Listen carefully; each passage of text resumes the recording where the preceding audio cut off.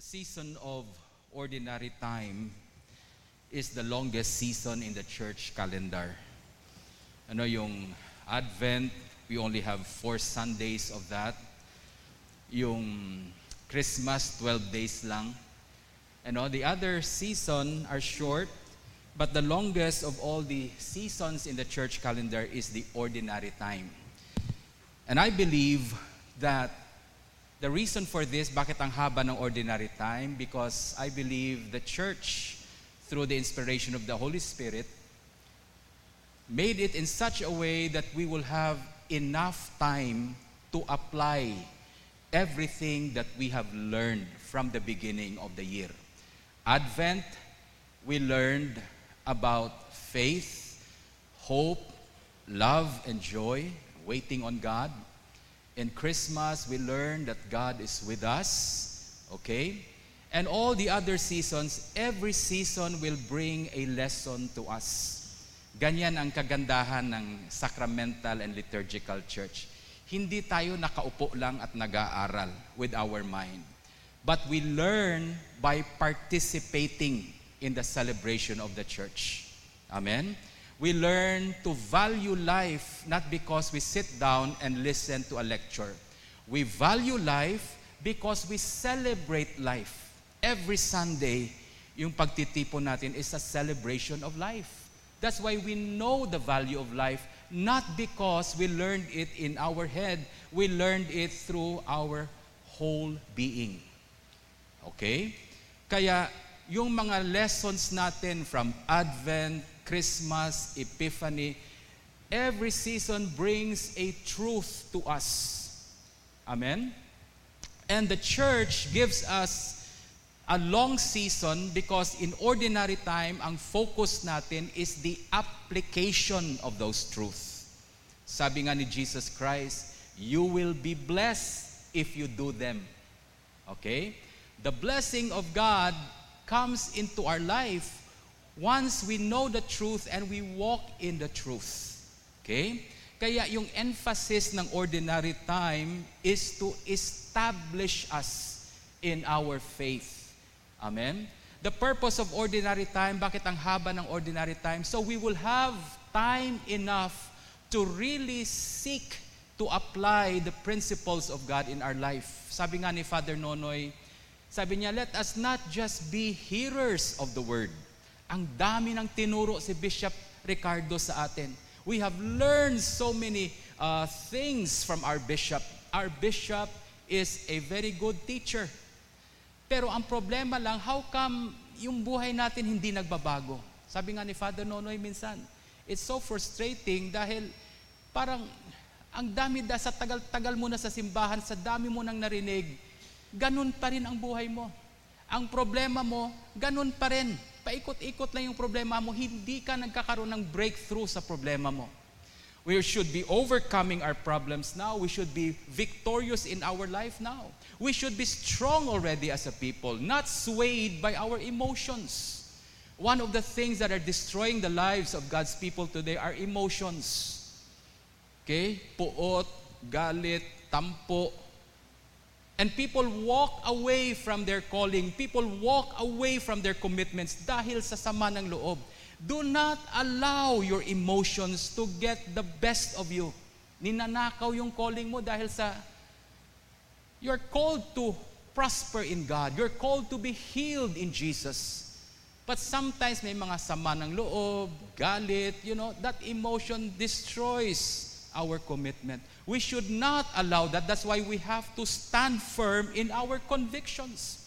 I remember in Liberty Day, sinasabi natin, I am not moved by what I see. I am not moved by what I hear. I am not moved by what I feel. I'm only moved by the Word of God. That is how we should live as a people. We do not live by sight. We live by faith. We do not live by feelings. Feelings has nothing to do with my relationship with God. Yes, sometimes may mga feelings, may mga emote tayo. But that is not how we walk with God. We walk with God with faith. Amen? I may not feel good today. I may not feel like coming to church today, but I am here today because that is my commitment to God. Amen? That's how we should live as God's people. That's why we need to be established in our Christian life. We have been walking with the Lord for years and years now. Ilang taon na tayo naglalakad, nag-journey, on a pilgrimage with Christ. And by this time, we should be strong already. Sabi nga ni Lord, sabi niya, you should be already teachers of the Word. All of you. Not infants. Hindi na kayo mga batang musmos. A child who refused to grow, a child who refused to become mature, pag may nakita kang tao na 40 anyos na, parang bata pa rin ang ugali, hindi na tao yan, bonjing ng tawag natin dyan. Ay, ang daming mga Christians ngayon, bonjing Christians. Okay? God has prepared us for the last days. Amen? And I don't believe in the last days, bonjing Christians will survive. Amen? We have to take our stand as God's sons and daughters. Yes, we are children of God. We started as infants in the Lord, but we have to grow. Amen? We have to become sons and daughters of the kingdom. And the only way to do that is for us to be established. We have to stand firm in our convictions. We have to stand firm in our commitments. We have to stand firm in our faith, in what we believe in God. Paninindigan natin yan. And the more we stand firm on these things, the more we become established in our Christian life. We are not Christians tossed to and fro by the waves of circumstances around us. Hindi tayo pinapalo ng mga sirkumstansya. We are not little boats in an ocean being swept away by the tides and the currents of the ocean. No, we are a mountain. In the midst of an ocean, we are a mountain, immovable, just like our God. Nothing can move our God. No problem, no circumstance, no economic crisis can move our God. And as God's people, those who know their God, they are going to be strong like their God. We have to be immovable. Amen? We have to be strong. And we have to learn to stand firm. That's why ordinary time is about learning to stand firm. Ang haba ng ordinary time. Because I believe the Holy Spirit would give us ample time, enough time for us to digest, to think of the things we have learned, not only a few months ago, the things we have learned since the beginning of our Christian life. Tandaan natin yon. Take those things. It was so beautiful yesterday when I was looking at our exhibit, reminding us of our history that is 40 years in the making. Reminding us of where we came from as a people. What have we learned as a people? Amen? We are not running for new revelations. We are not here to learn new teachings. We are here to get the old teachings we have learned and make them new every day in our life. How? By applying them. Applying our hearts, applying our lives to the Word of God so that we become established, strong as a people, able to do what God would want us to do in our time. You know, St. Michael's, there was a prophecy, may prophecy sa atin, that mission work is going to come out from our church. Amen? We are going to be sending forth missionaries out of this church. Now, iniisip ko yan, that's so impossible. Number one, mission work is so expensive. Mission works requires a lot of commitment. Alam mo, pag nag-mission tayo, you do not retreat and you do not back out from a commitment. Mas mabuti pang wag ka nang pumunta on a mission kung aatras ka lang naman. Many missionaries, they go out on the mission field, they die in the mission field. They know that. but they never retreated from where God has brought them. Ganyan ang attitude natin. But if we are not established in our Christian life, we cannot do what God has designed us to do. Amen? That's why ordinary time is an important season in the calendar where we get the things we have learned from the beginning and begin to digest them, think of them, and apply ourselves. Let us not just be hearers. Ang challenge ni Father Nonoy sa atin last week, don't just be hearers of the word because it will not change your life if you just hear. Amen? Yes, faith comes from hearing, but faith without action it's dead. It's not faith at all. It's nothing. I do not know what it is. Sabi nga nila, some people say, I have faith without action. Sabi nga ni St. James, I will show you my faith by my actions. Okay? There is something in us that prods us to apply the Word of God. Don't be satisfied na nakaupo lang tayo and listening to God. Let us begin to be challenged in our life to really put the Word of God into our life. Amen? Sabi nga ni Bishop Dick, hindi ko makalimutan sa kanya, when you read the Word of God, when you hear the Word of God, anong sabi niya? Own it. Kunin mo. And begin to own the Word of God. Amen? It's not just teaching ni Bishop. Hindi yan teaching ni Father John. Akin yan. Buhay ko yan. Pag ganyan ang attitude natin sa salita ng Diyos, that Word will transform our life. From a weakling, we become very strong as a people. Amen? Amen. Praise God. Now, in our gospel today, there are two things that I see here. I will divide our gospel today into two parts. The first part is teaching us that we are to stand firm as a people. Okay? And to do that, number one, we should not be afraid. Okay? Number two, how do we stand firm? Be prepared.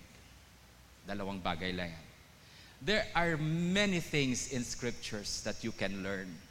But today, these two stands out in our lessons. Hindi naman tinuturo ni Lord lahat-lahat sa isang upuan.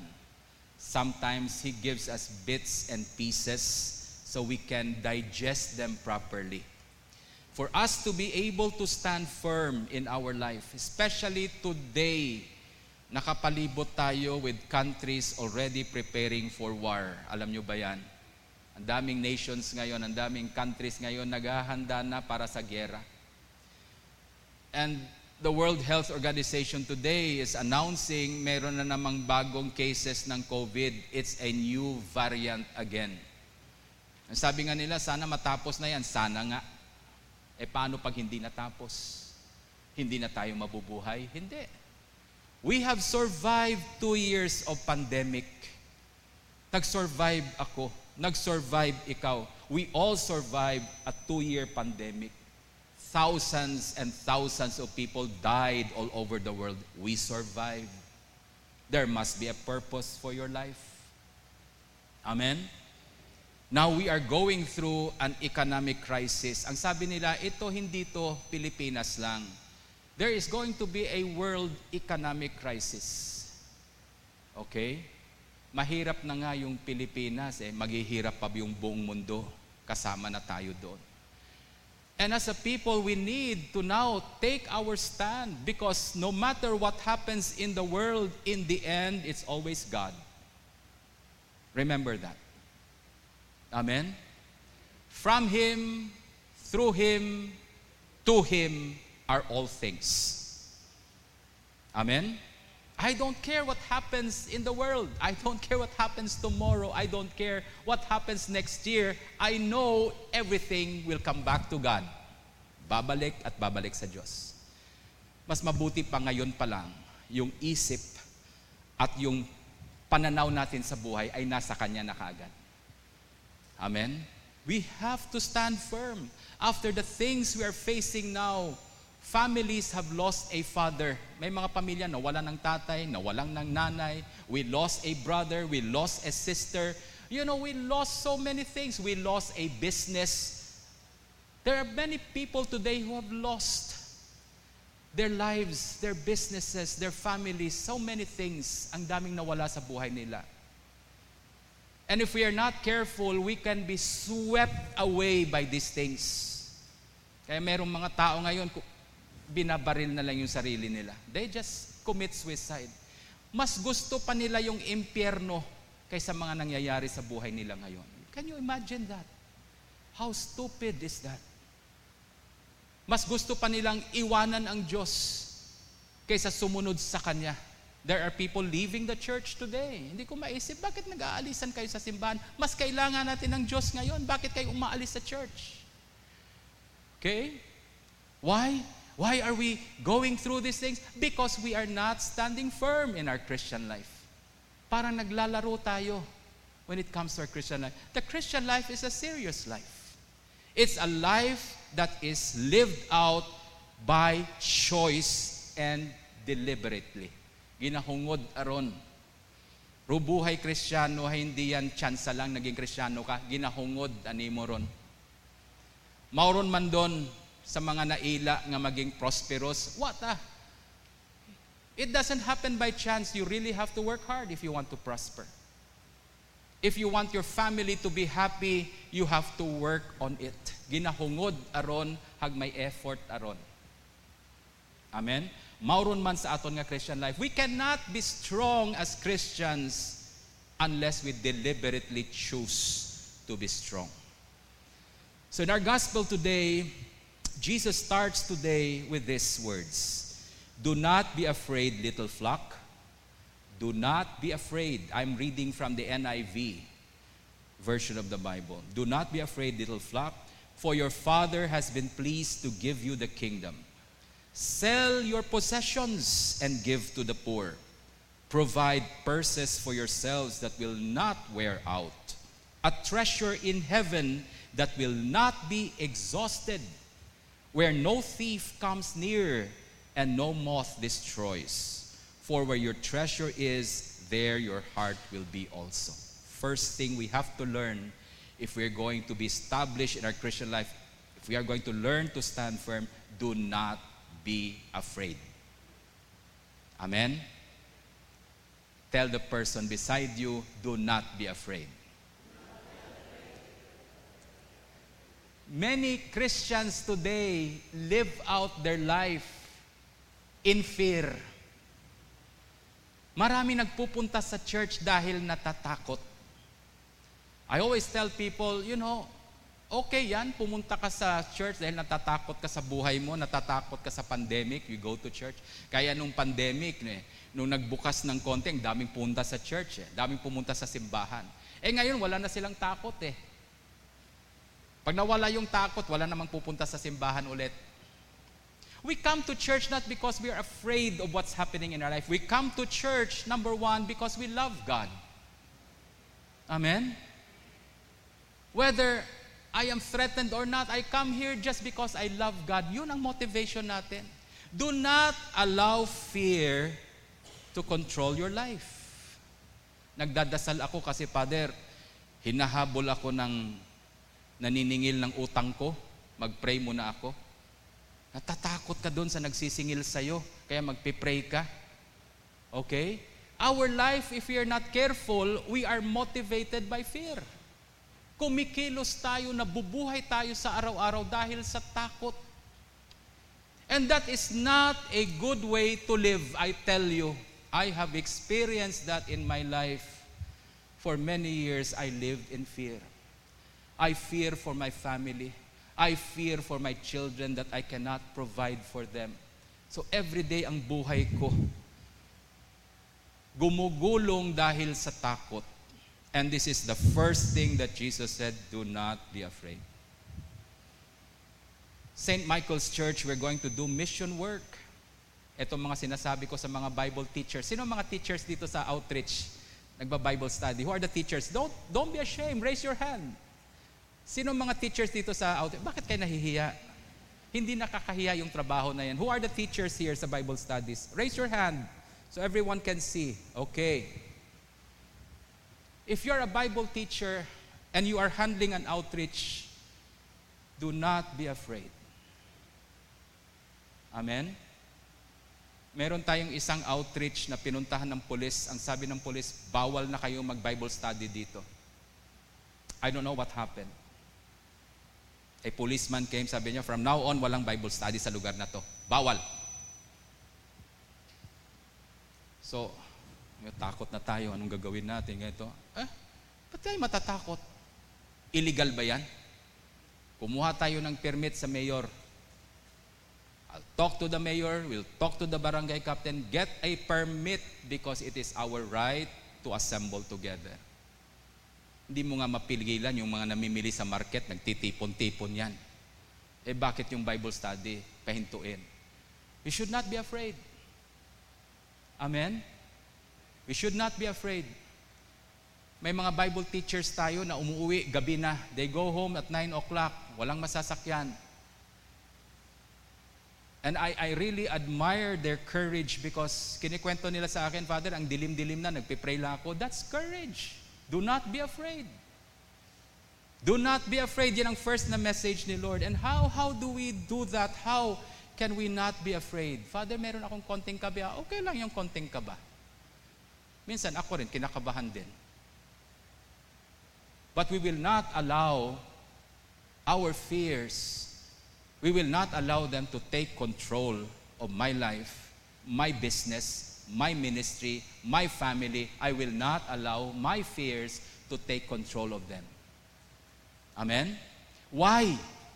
And how will we control? How will we take over our fears? Why? Because we love. Perfect love, sabi sa Bible, drives.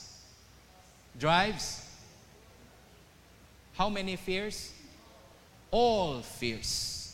A person who now loves does not fear anymore. Kaya itong sinabi dito ni Jesus, do not be afraid, little flock, for it is my Father's good pleasure to give you the kingdom. What is He telling us? Why are you going to be afraid when the Father loves you so much? Amen?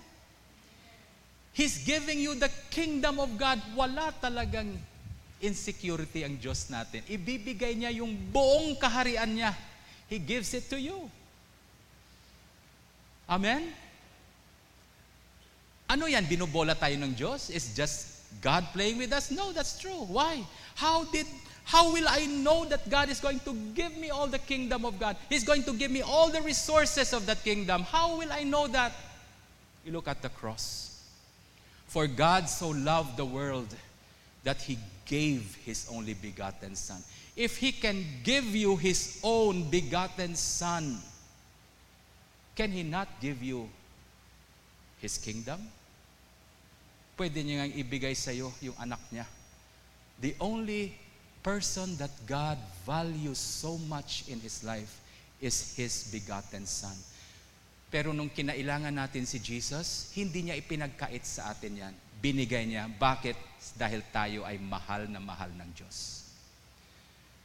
To be able to walk in life with no fear, not afraid, we have to be established in the truth that God loves you. It's not just a teaching. You've got to experience the love of God. You've got to encounter the love of God every day in your life until you realize that God loves you. And how will you do that? Etong sinabi ni Jesus. Do not be afraid, little flock, for your Father has been pleased to give you the kingdom. Sell your possessions and give to the poor. How will I encounter God and His love for me? Well, you give love first. Amen? Magmahal ka. Pag nagmahal ka, masasaktan ka. Di ba? Yung ayaw masaktan, wag na magmahal. Don't love. if you are not willing to get hurt. How many of you have been hurt in the past by someone you love? How many of you are still hurting today? Okay? That's good. Because if you hurt, it's because you love. Si Jesus, nung pinako sa cross, hindi nakatawa yan. Amen? Jesus did not die on the cross laughing and enjoying himself. No.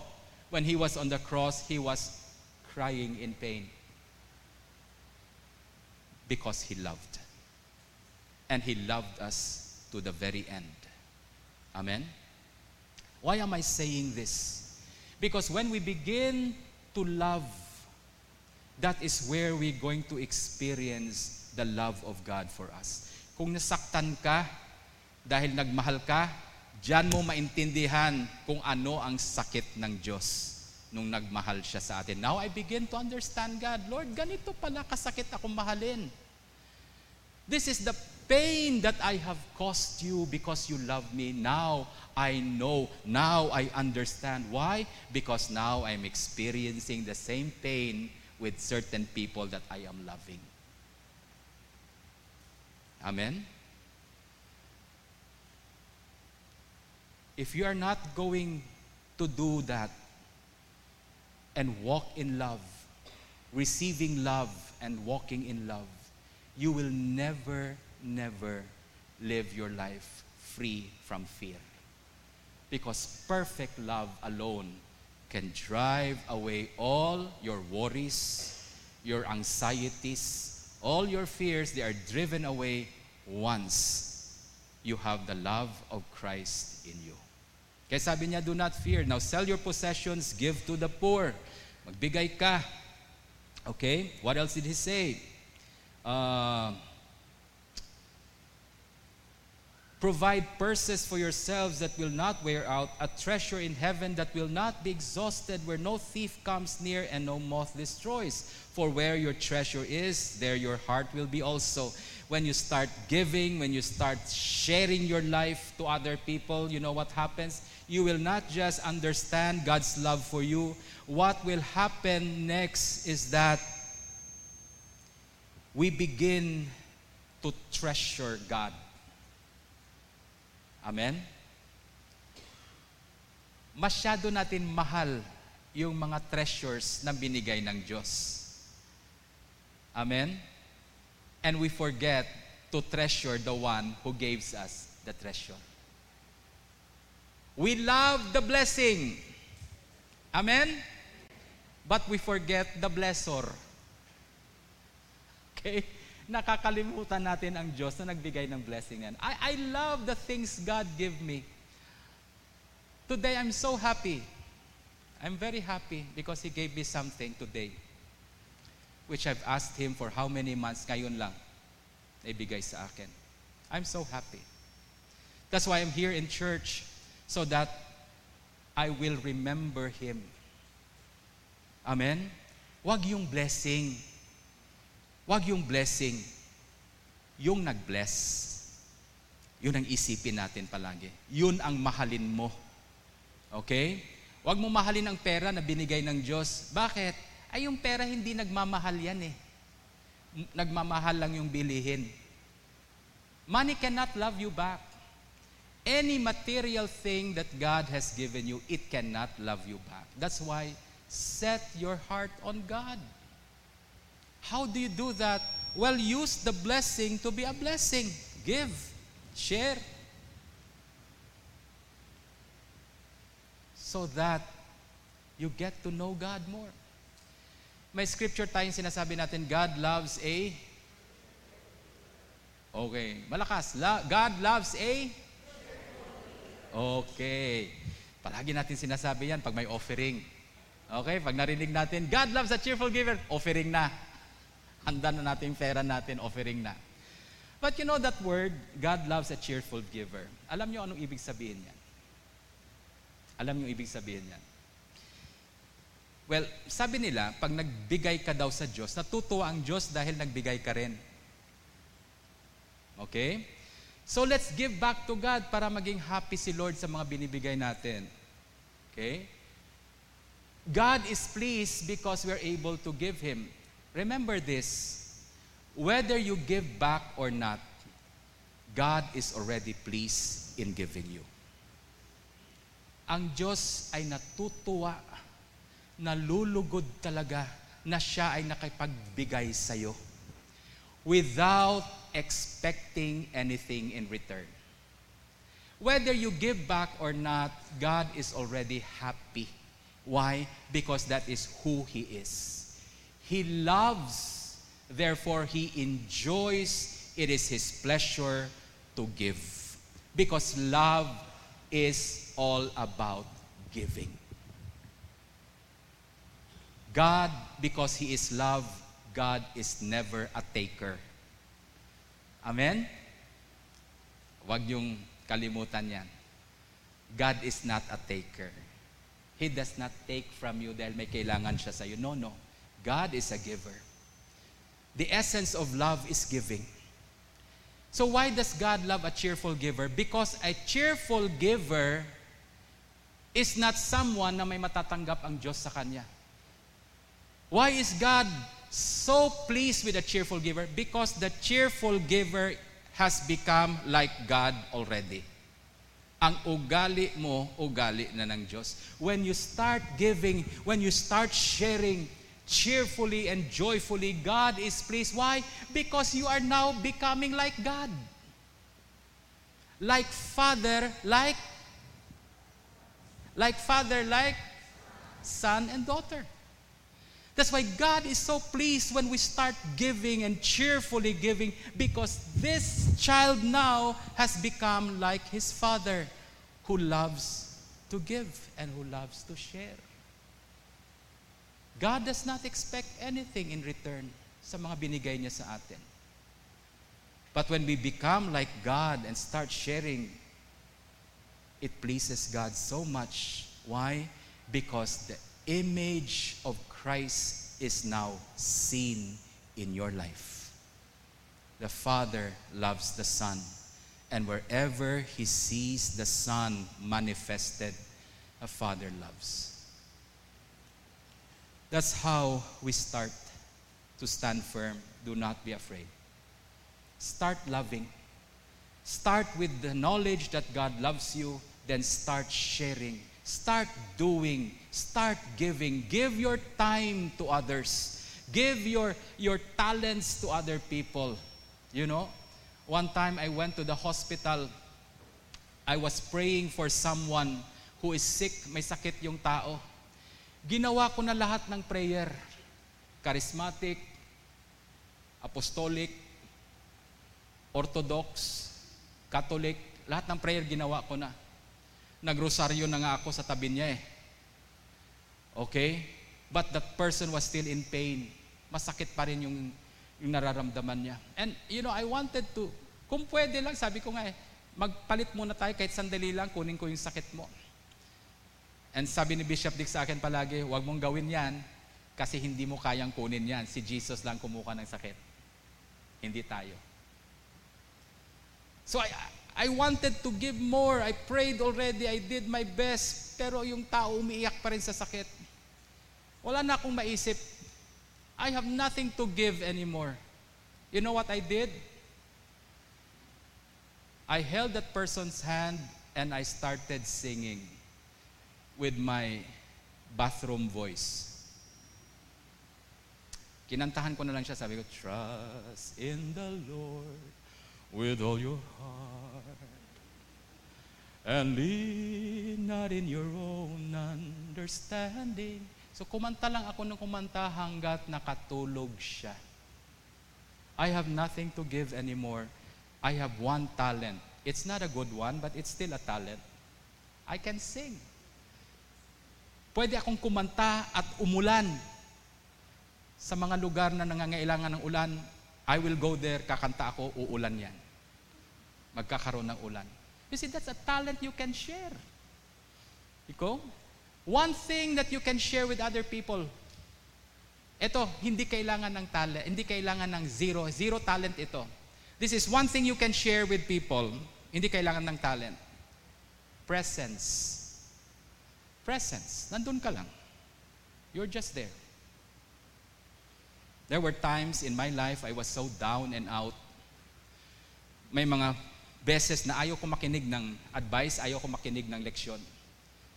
And one day, the bishop will just come to me. Pupunta yung bishop natin. Nandun lang siya sa tabi ko. He will sit down, get his book, and just read sa tabi ko. Habang nagmumukmuk, habang nalulungkot ako sa buhay ko, nandun lang siya sa tabi ko. He'd get his book, nakaupo lang siya. His presence brings so much comfort in my life. Amen? Can you do that to others? Can you spare time? Just to be with them. Spare time. Start loving others. Apply the scriptures. Love one another. Apply natin yan. That will make you firm in your Christian life. It will make you stand firm. So do not be afraid. Secondly and finally, itong sinabi sa second part, be dressed ready for service and keep your lamps burning like men waiting for their master to return from a wedding banquet, so that when he comes and knocks, they can immediately open the door for him. It will be good for those servants whose master finds them watching when he comes. I tell you the truth, he will dress himself to serve and will have them recline at the table and will come and wait on them. The greatest honor a servant can get is when his master honors him. Amen? When his master will serve him. Pinakamalaking dangal. Sa Ilonggo pa mo ng pinakadangog, dako nga dungog sang tawo. Ang imo nga agalon mismo ang nagapangalagad sa imo. That's the greatest honor.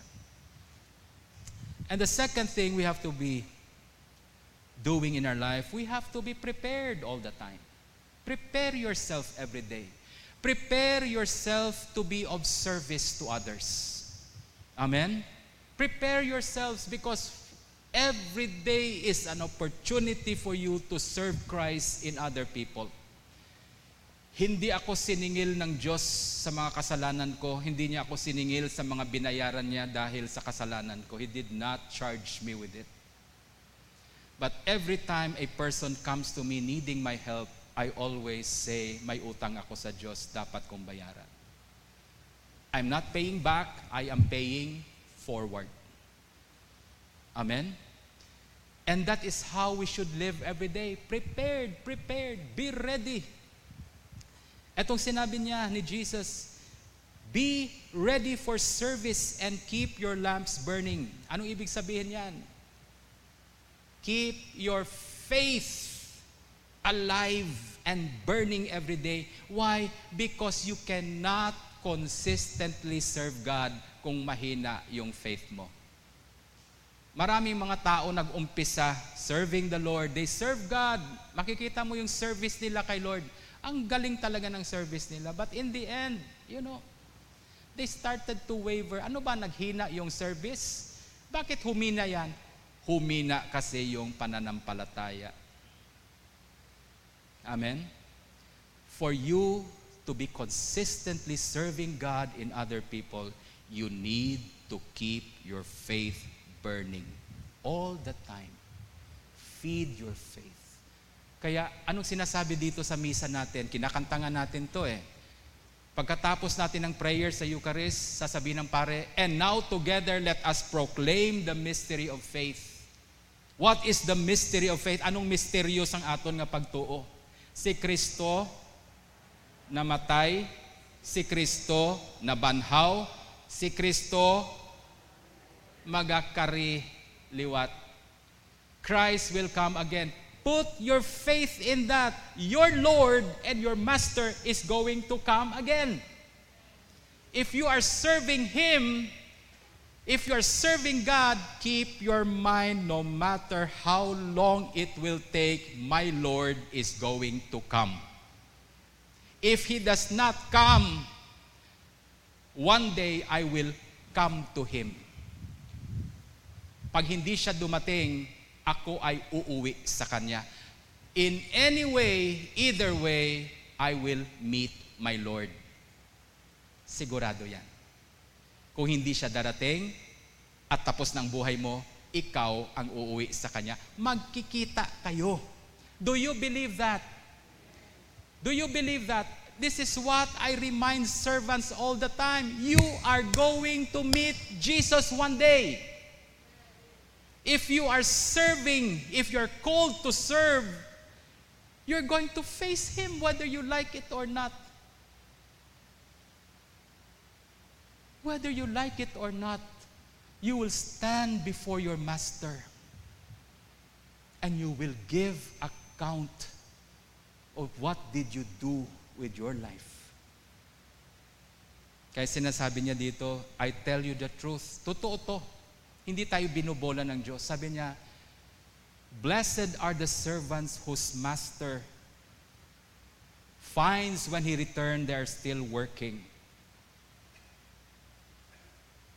I tell you the truth, sabi ni Jesus Christ, that master will let his servants sit down and the master himself will serve them. In other words, Jesus will honor you. But you've got to have faith. You have to believe.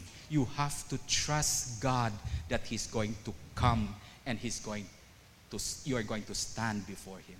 If He does not come in my time and my time runs out, I will go to Him. Amen? You have to have faith. Or, baliktarin natin, you have to be faithful. What does faithful means? Anong ibig sabihin ng taong faithful? That person is full of faith. He trusts God. No matter how difficult helping others and serving others, I know I'm doing this for my God. I love my God. I'm doing this for Him. And one day He's going to ask me about what I did. And I don't want to be ashamed. Ayaw kong pumunta sa Kanya at nahihiya ako. I don't want to face my Lord na hiyang-hiya ako sa sarili ko. I want to face Him na talagang nag-i-enjoy ako sa sarili ko. Kiss ko siya, embrace ko talaga siya, walang hiya. Because I have kept my faith and I have served Him until the end of my life. Do you understand what I'm saying? Naiintindihan niyo ba ako? Parang lalim ng iniisip niyo, ano si Father John? Okay? When I was with the Bishop Ricardo, yung House of Bishops nila sa Guimaras, I was privileged, he invited me to come. Kasi doon sa Guimaras, magmi-meeting yung mga bishops. And he said to me, Father June, can you help me? Pwede mo ba akong tulungan? I mean, pag sinabi ng bishop yan, pwede kitang tulungan. Pwede ba? Anong sagot dyan? Pag-isipan ko muna, hindi ko na pinag-iisipan. When he invited me to come and help him, I said yes. For me, it was my joy to be of service to him. Ang tagal ko na sa Antique. And I'm serving people there.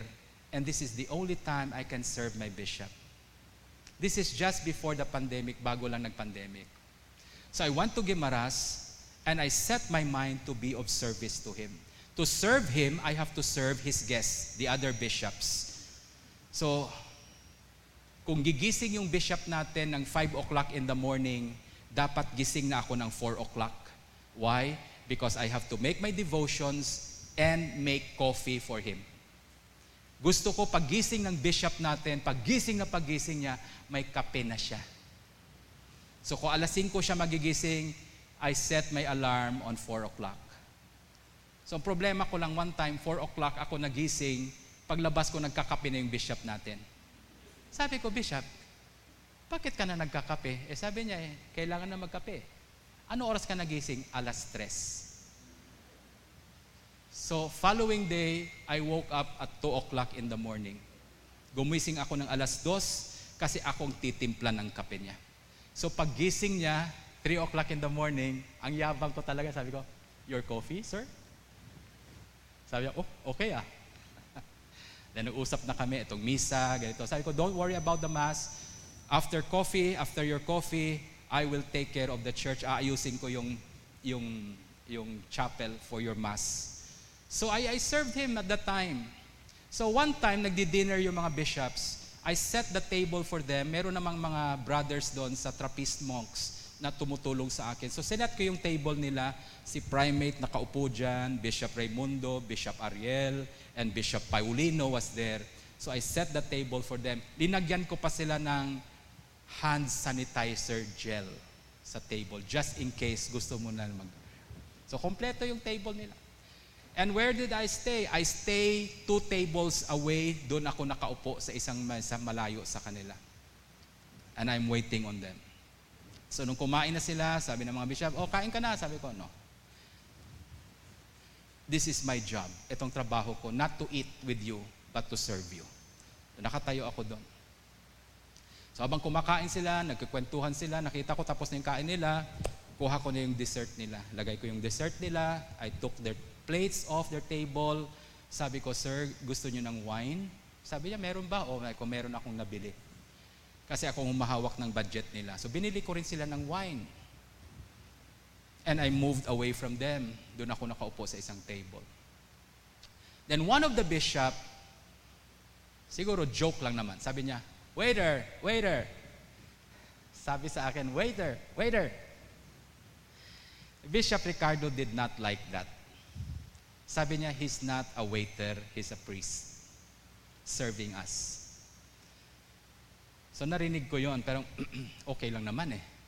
Yun ang trabaho ko that day eh. Waiter ako that day eh. And I don't mind. I don't mind being called a waiter. I don't mind. It's okay. Bishop Ricardo came to my table and sabi niya, Father June, sit with me at the table. Doon ka umupo sa tabi ko. Doon tayo sa lamesa. I would like you to eat your dinner in my table. Alam mo, yung puso ko, tumaba talaga. Nagkaroon ako ng heart enlargement at that time. Nag-enlarge yung heart ko. Sabi niya, you sit at my table and you dine with me. In as much as I wanted to, dahil talagang honored ako. Ang sabi ko lang sa kanya, Bishop, I came here to serve. Let me do my work first. Gawin ko muna yung trabaho ko. I want to serve and wait on you. Yan ang mission ko ngayong araw na to. And the bishop said, okay, I understand. Sige, go ahead. But anytime you want to eat, punta lang sa table. Sabi ko, yes. You see, that is how God would honor us one day. Si Bishop Dick pa lang yun, tumaba na yung puso ko. Imagine if Jesus would do that to you. Imagine when you enter heaven at pagkakita ni Lord sa'yo, sabihin, Josel! Josel! Josel! Ang daming anghel doon, ang daming pope, ang daming obispo doon na nakaupo sa table ng Diyos. Pagpasok ni Josel, Josel! Josel! Josel! Parang matunaw si Josel. Mali yan eh. Iyak ka na may nakareserba iyakin mo. Because of her faithfulness, serving God.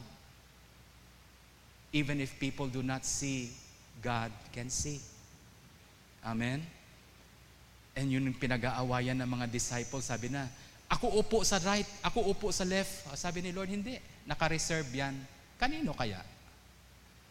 The one who would sit at the right, at the left, it's still reserved. Amen?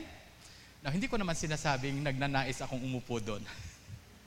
But would it be nice one day if God will just call you and say, sit down with me.